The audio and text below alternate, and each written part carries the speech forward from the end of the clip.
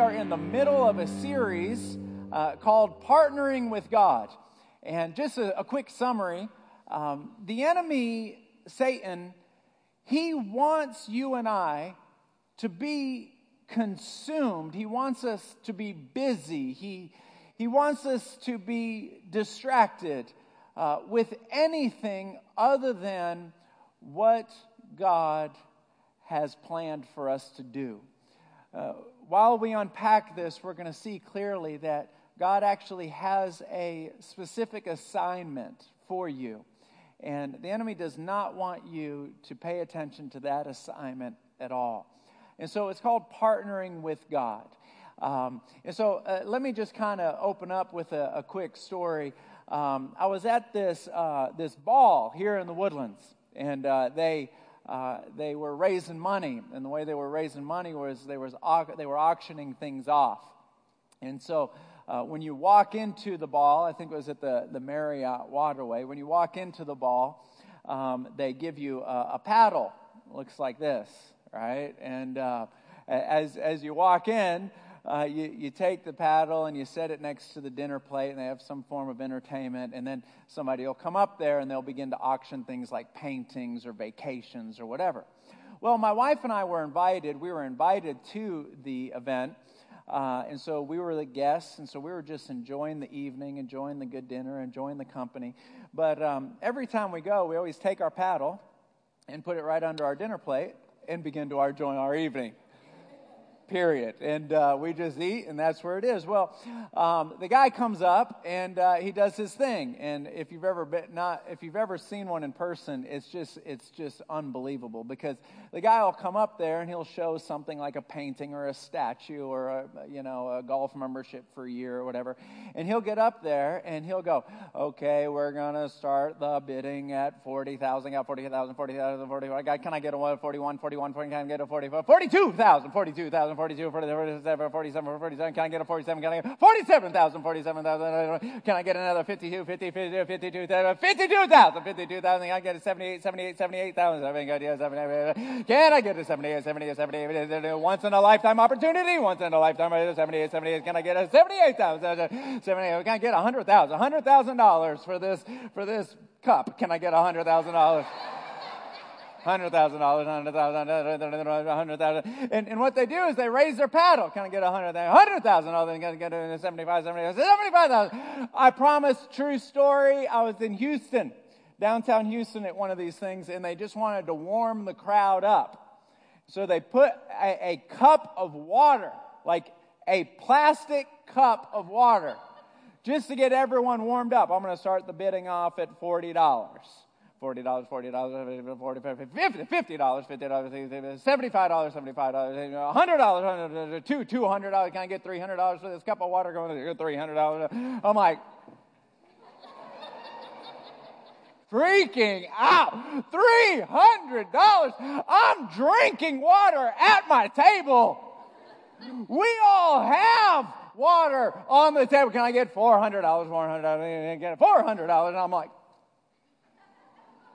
shut up. So anyway, at some point during the auction, the waiter and waitress came and took our plates. Okay? The auction is over. So the guy comes up and he says, "All right, we don't have anything to auction off anymore. Does anyone here just want to give $1,000? Anyone $1,000? $1,000? One, two, and it goes. 1,000 people are just popping their thing. $1,000, $1,000, $1,000. Does anyone here want to give $750? And $750. It gets down to $200. I'm just sitting there drinking my coffee, enjoying my cheesecake. He goes, "Does anyone here want to give $200? $200?" And somebody sitting next to me, Ty, grabs my paddle and raises it up. Number 111, $200. I didn't even know what to say. I'm looking at Allie. I'm like, did I just get a cup of water? Did I get anything? I didn't even get a cup of water. That was just, I'll give you $200. And I'm like, what? Who are we giving $200 to? And I think I had like 17 in my pocket. And everyone at the table's laughing. I'm laughing. You know, that nervous laugh. Like, I owe them $200. My head is sweaty. I got beads of sweat coming down. Allie's like, you know those fake smiles? Everyone's laughing. I'm like,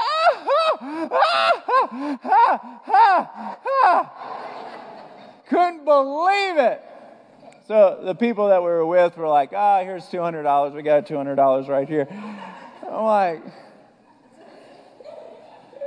I got plastic. We'll take care of it. So we went and take care of it, and we said, thank you.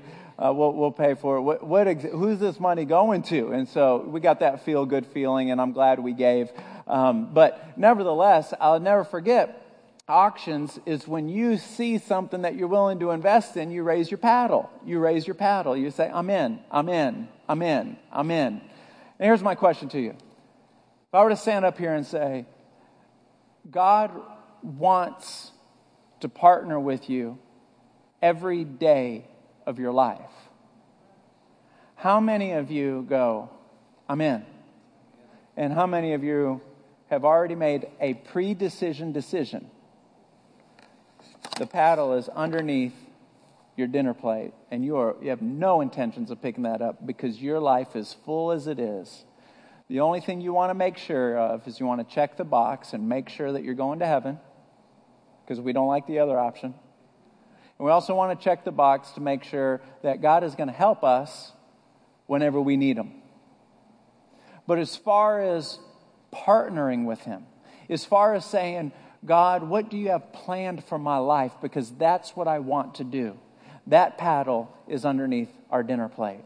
Let me unpack a few thoughts for us. In Psalms chapter 139, verses 13 and 14, it says this, for you formed my inward parts. You covered me in my mother's womb. I will praise you, for I am fearfully and wonderfully made.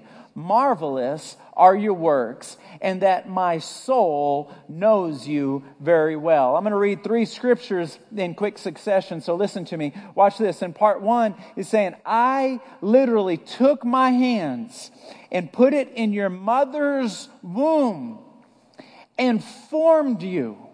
With all 3 of our kids, Allie used to get these emails that would say on week 2, your baby is the heartbeat is getting stronger, and then it's like on week 11 your baby is getting ears. On week 9 the nose is forming.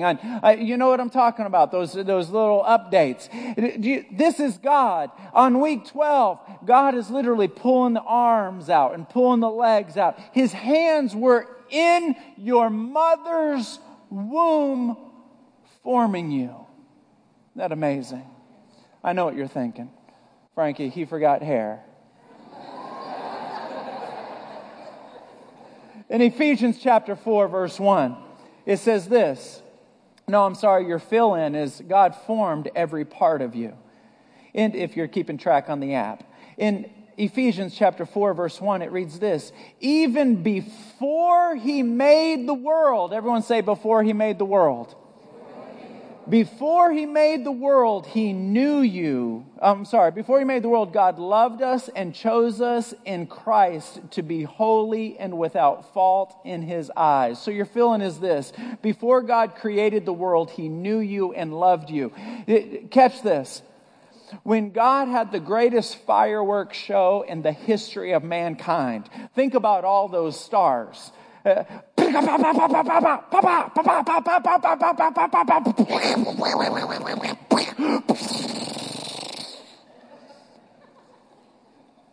Then the planets.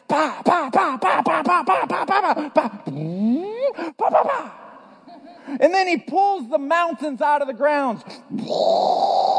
Before He did any of that, He saw you. And He predetermined that when you and I make mistakes, He is not going to see the fault. He is not going to see the mistakes. From the moment we say, Jesus, thank you for dying for me on the cross. You're my Lord and Savior.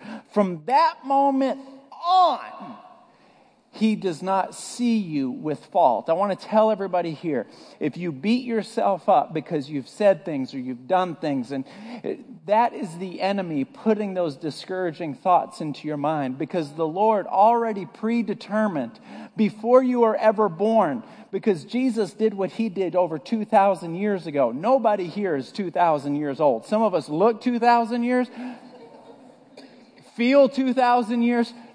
God looked up and He said, my son Jesus, His blood has made you pure. And so when I look at you, you have no fault. Write this down on your notes if you would.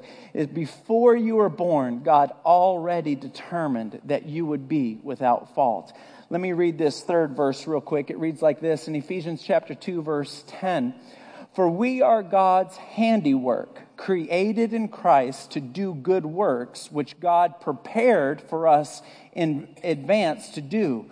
God prepared the plan He had for you and I before we were born.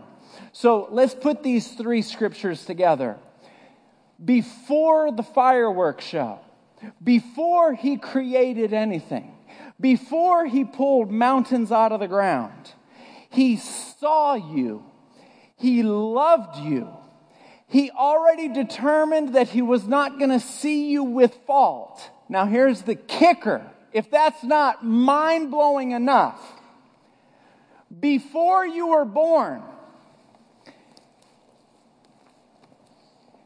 He begins to write out a plan for your life. So when He formed you, the plan had already been written. So when He designed you for the plan.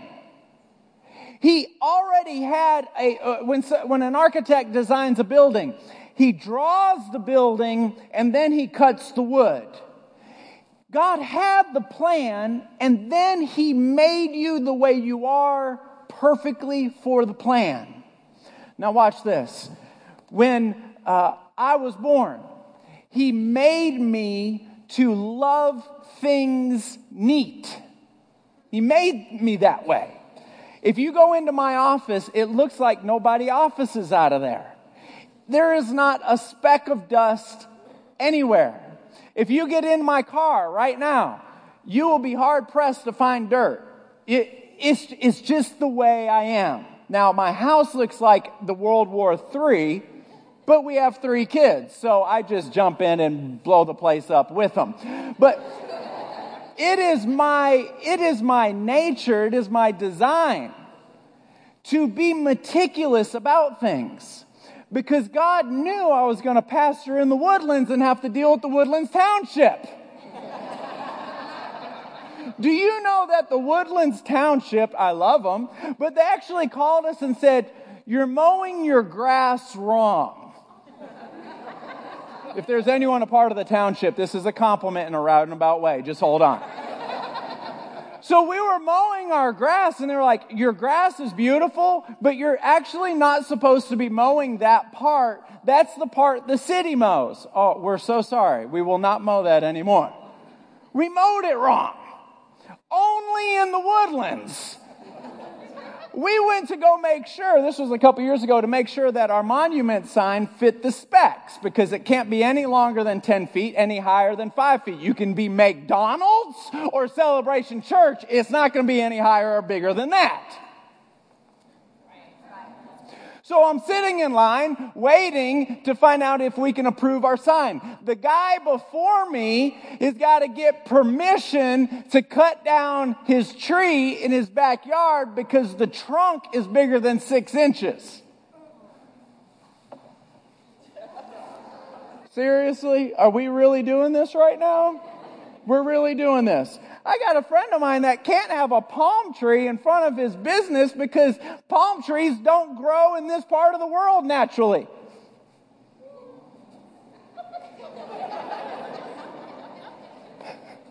You know what I'm talking about, Dr. Ray. But anyway, Here's the thing. God knew he was going to put me in the woodlands. So when he made me to be consumed with neat and details, because he knew this is where I'm going. God made you with all your idiosyncrasies, with all the things you like, all the things you don't like, everything that makes you mad, all the things that you could care less about. He made you perfect for the plan that he wrote before he made you. He made you for the plan. You didn't show up and he goes, oh my gosh, what are we going to do with him? Oh shoot. Oh my goodness. I didn't see her coming. I don't know. I don't know what to do with her. Just make something up. I don't know. That's not what happened. And so if you're anything like me, you're thinking to yourself, if you made the plan before you made the world, what is the plan? Because the last thing I want to do is spend my whole life doing something that you didn't want me to do. Is there anyone with me? So here's the thing. Let's begin to unpack this. What is it that God actually wants us to do? In Ephesians chapter 4, verse 11 and 12, it gives my job description as a pastor and your job description as the people of God. It reads like this. In Ephesians chapter 4, verse 11, it says, now these are the gifts Christ gave to the church. Apostles, the prophets, the evangelists, the pastors, and the teachers. Their responsibility, here it comes, Frankie, listen up. Their responsibility is to equip God's people. Now here comes your part. To do his work and build up the church, the body of Christ. So here's your fill-in in the app. Responsibility of the pastor is to equip God's people. My job, when I stand before God, he's going to say to me, amongst other things, because the Bible says that teachers get judged more harshly than you guys. So he's going to say on the list of questions, did you equip the church to do ministry? Did you give them the tools? And did you give them the options? Did you put them in a position to minister? See, when I was growing up, I would show up to church, would sit down, we would watch the minister, enjoy the sermon on a good day. He didn't bat 1,000, like me, but enjoy the sermon. And then we would go back to our lives as citizens of the United States. What the Bible actually says is that the pastor teaches the body of Christ how to do the work of God. Isn't that amazing? That it's you that makes the local church bigger and stronger and more mature. And it's you who makes the kingdom of God crowded. Watch this. Let's unpack this. Point number 1. I am a minister. As you're writing that down or typing that in, everybody say that out loud. I am a minister. 1, 2, 3. Say it again. 1, 2, 3. Now, before you mentally or emotionally push back on that, let me just say this. There's a few words in our Christianese vernacular that are not in the Bible. We have adopted them. They're in our common lingo, but it's not in the Bible. I'll give you an example. Clergy. My wife and I went to the hospital yesterday to visit somebody, and there's a sign that says, reserved for clergy. So that means me. So I park in that spot. Clergy in our world means you're a pastor or a minister of a sort. You're in the hierarchy of the church world. But if you figure out why isn't clergy in the Bible?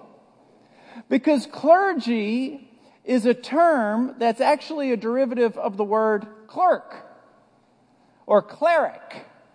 And in the medieval times, that word was introduced as a person, here comes the definition, a person who can read. See, not everybody in those days could read. And so if you were one of the few who could read, it was requested upon you that you would stand up and open up the Bible and read. And so if you read the Bible to people, you're a cleric, you're a clerk, you're a part of the clergy. So I'm so proud to say that I'm a part of the clergy because, well, I can read. The word minister, here's another example. You can't find the word minister in the Bible either. And why is that? Especially the New King James Version. Maybe you can find it in the version of the Bible that you have now that we're trying to get some of our vernacular, everyday terms into it. But you can't find the word minister. And why is that? Because the word minister does not mean what you think it means. It means to care for or to assume the responsibility for. So you are a minister because God has called you, according to the scripture, that you are to do the work of the people and build up the church. The church is not a building. The church is people. So it is you that are a minister because you adopt or care for the well-being of someone else. You are the minister. Am I a part of that? Absolutely. But it's you that is a minister. I'd like to share this scripture. In 1 Peter chapter 2, verse 9, it says this, "For you are a chosen people, a royal priesthood, a holy nation, God's very own possession. As a result, you can show others the goodness of God, for He called you out of the darkness into His wonderful light." So here's the last fill-in of this section.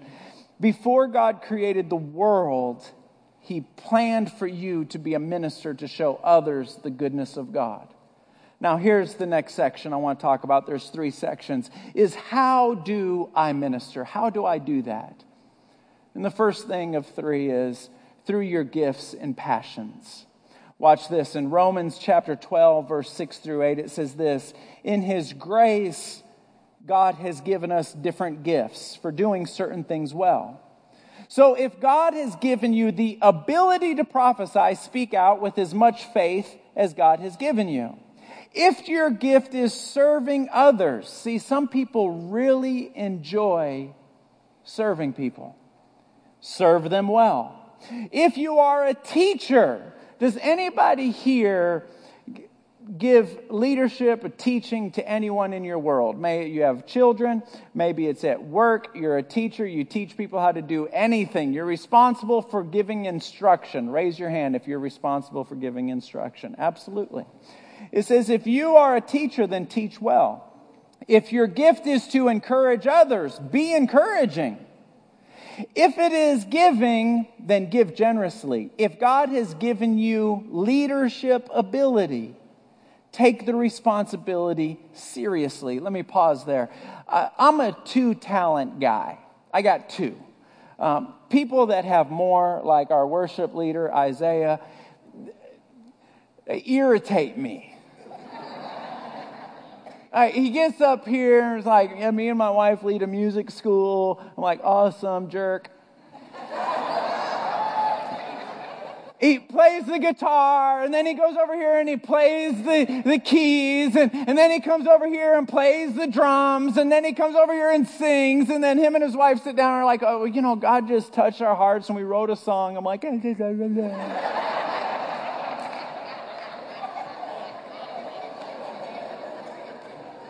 so cool with your hair. You got all these talents, you know, just sitting around, you know. Whatever. There's some people that just have a lot of talents, you know. There's some people that are just naturally good with numbers and math. Is that you? Raise your hand if you're just naturally good at that. Get out. Go. Leave. Leave. No, nobody likes you. Get out. Just naturally good at numbers. I'm a 2-talent guy. I got two. This one just says, if God has given you a leadership ability, just throw me that bone, okay? Because I only have 2, so don't take it away.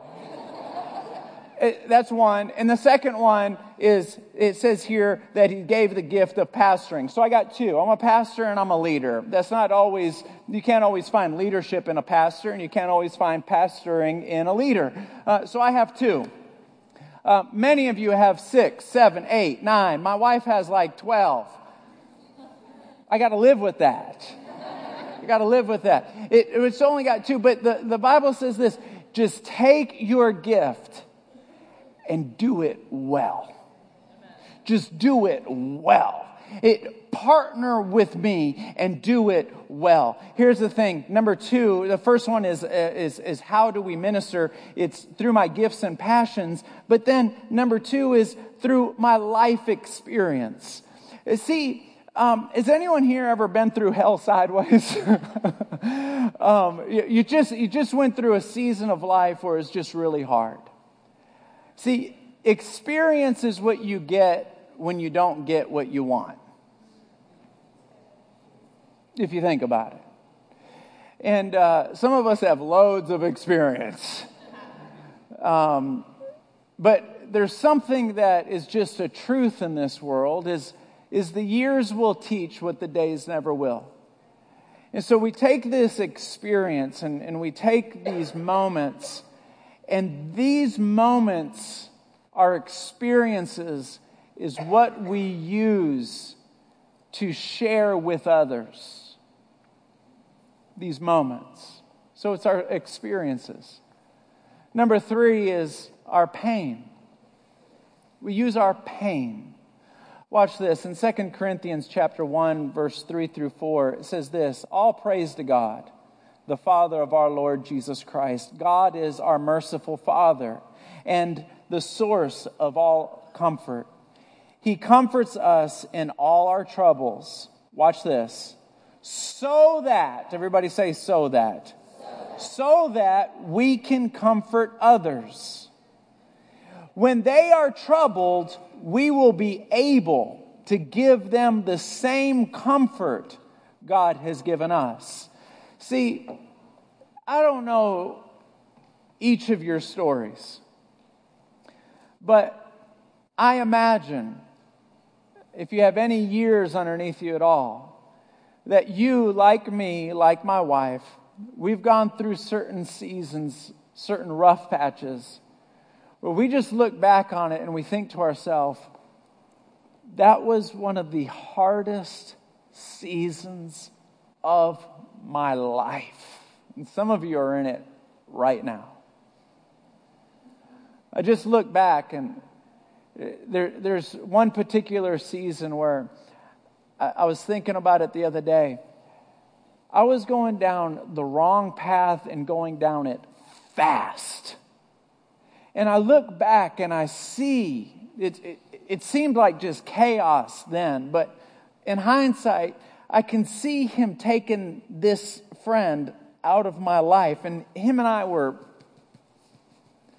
were boys. He took him out of my life. And then he took another guy out of my life. And then he took this person and that person and then moved me all together. And I think back to myself, I don't know if you can connect to this. God, thank you. Because if you wouldn't have rescued me, I was going to ruin my life. I was going to ruin my life. Or here's another way of saying it. I was burying myself. I don't know if you can connect to that, but there's certain seasons where I just look back and go, I was burying myself. And I was ignoring you while I was doing it. And you came to get me.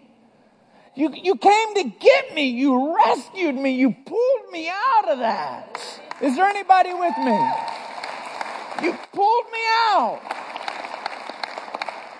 And you look back on it and you go, thank you. But when you look back on it, it was a painful season. It was a hurting season. Maybe it was a season where you lost somebody and you went into a deep depression. I feel like I'm talking to somebody in particular here because you lost them. You lost her, but there was this loss and you couldn't understand it because it just didn't make sense. And you're just spiraling down, confused, depressed, down. And you still don't have all the answers, but you know that the grip of God pulled you out of that. And you'll get the answers when you get to heaven, but right now you just know that God pulled you out of that spiral. And these are called the painful moments of life.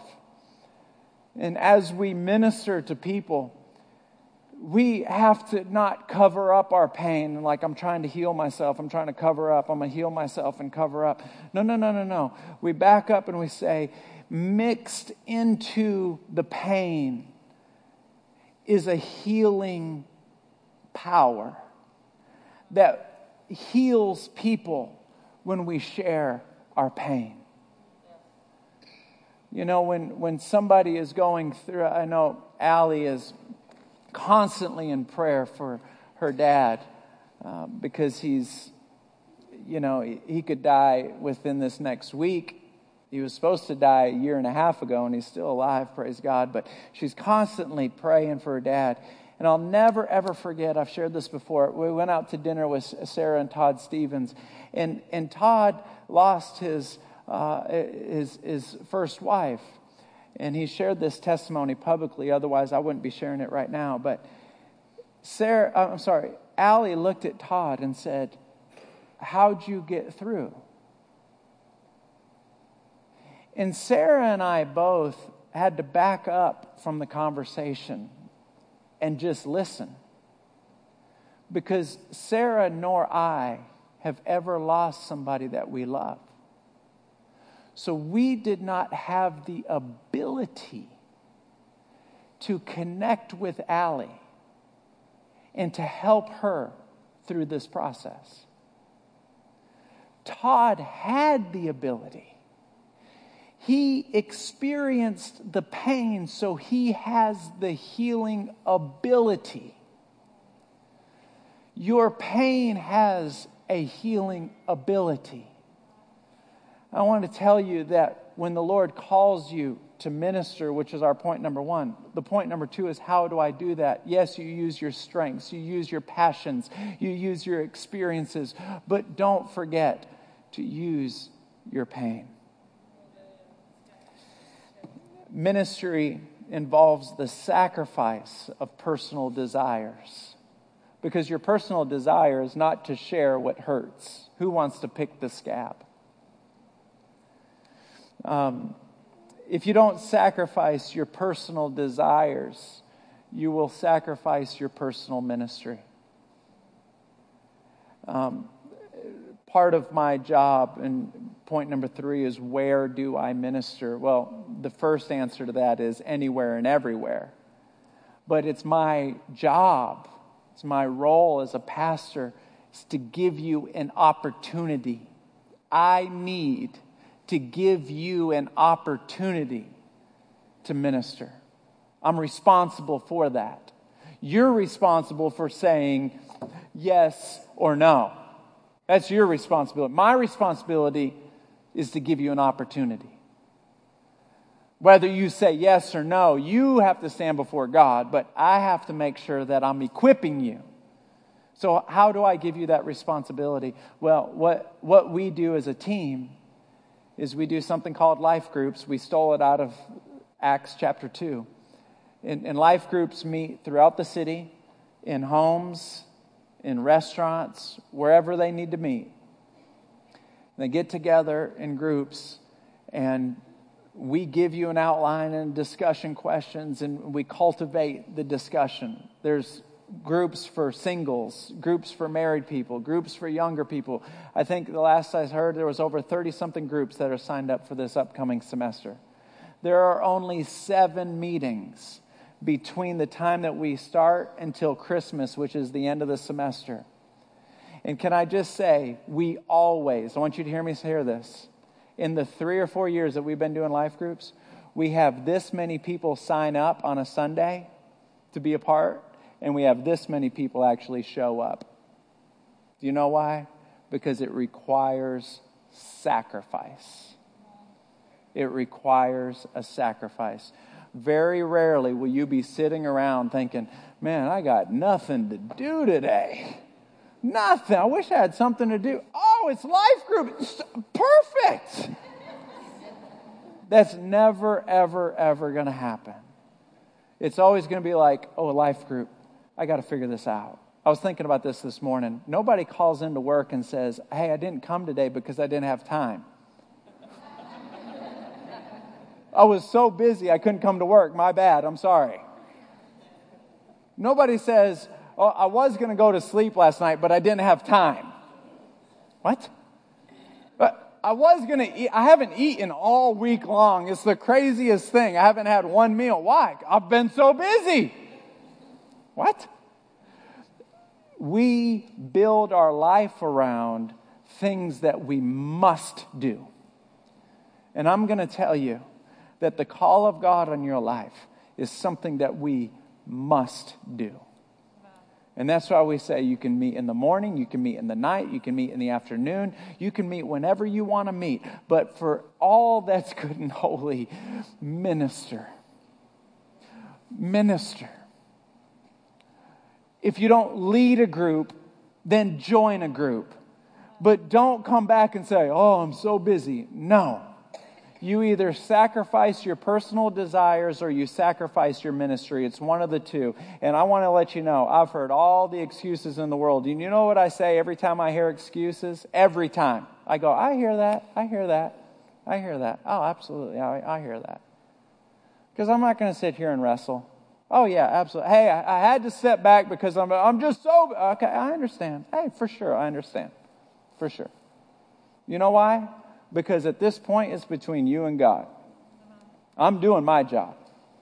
I'm doing my job. I'm giving you opportunity. I'm sending people your way. I've opened it up. I'm equipping you on Sunday. But if you don't want to raise your paddle because you're too busy, well then, hey, But don't ever say that Celebration Church didn't give you an opportunity. I'd like to share with you an experience. Why don't you shut the lights down and watch this video right here. All right, so Tina and Valerie, thanks so much for coming in today. And I just wanted to visit with you guys about life groups. And I wanted to hear a little bit about your story. I mean, are life groups something that you've always sort of grown up with? Is it new since you've been at Celebration? You know, just tell me a little bit about your background and what you think. Yeah, I'd never heard of a life group just on Bible study. So even when I started going, I kind of thought it was going to be more like a Bible study, but it was a little different atmosphere, which I really How would you describe the atmosphere? Because it's not a lecture. It's not like a Bible study. Easy. It's laid back. Yeah. It's friendly. It's you feel at home with your group of people. Right. They become your friends. You're their friend. It is the most easy, comfortable thing to be in. Tell me a little bit about how you ended up leading a life group, Valerie. We went to Ty's life group, and she would always tease, oh, you're teaching it next time, and Tina, it's at your house. But for me to teach it and know that, hey, you want me to teach these women? Like, what could they learn from me? Like, really? I mean, because I was in a time in my life that the lowest time in my life. Honestly, the lowest of lows, which I didn't really talk about it to people, so I was like... Can you tell us a little bit about where you were at? Well, I had went through a divorce, and I just... it was just a bad time in my life, just a very dark time, a very lonely time. I've always been with someone since I was 18. I'm now 44 and I'm alone and just a very dark time. So I'm thinking, you want me to teach? And I don't even want to go, much less teach. Right now I'm trying to breathe, but I have always learned that when you're going through the hardest times of your life, if you can give out what you're wanting, even though it's hard, if you can, even though you don't want to do it, there's going to be a blessing in that valley. And so it's like, okay, I'm in the valley. And I was like, Lord, if you really want me to do this, I don't know what I'm doing.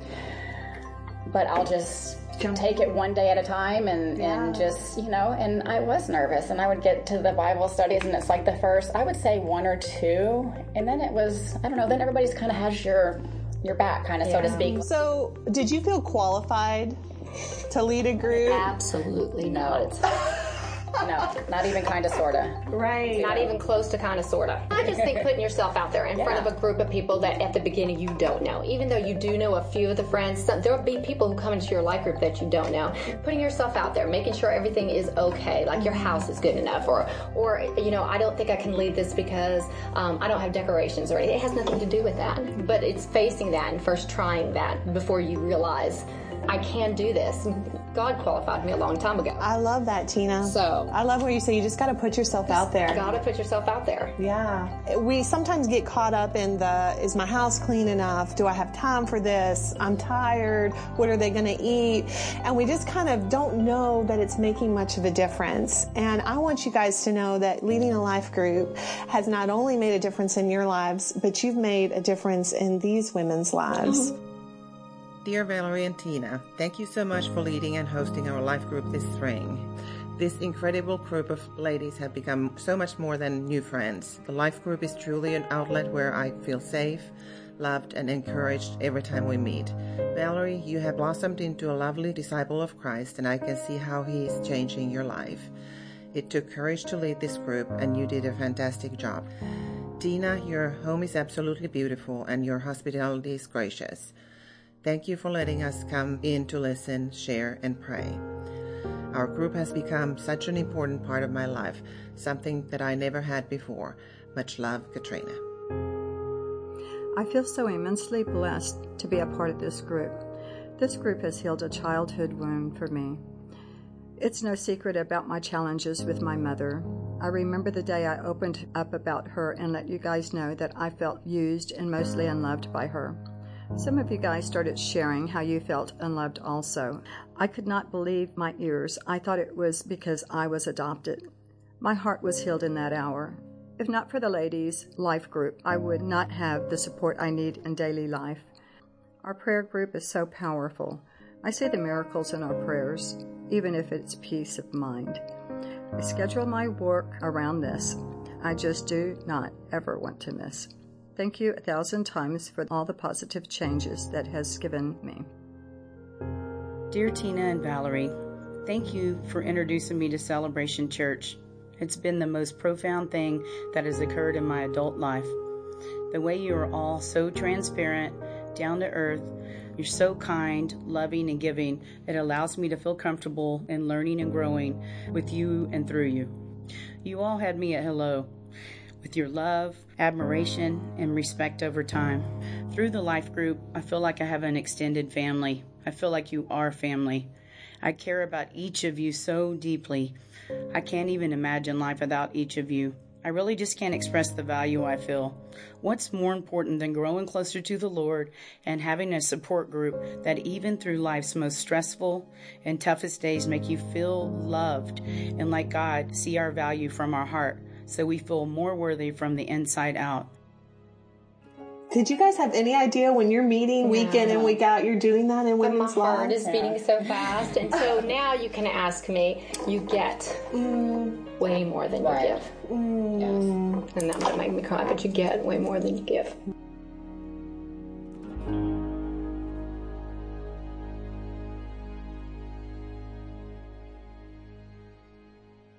So this is the part where we get to interact a little bit.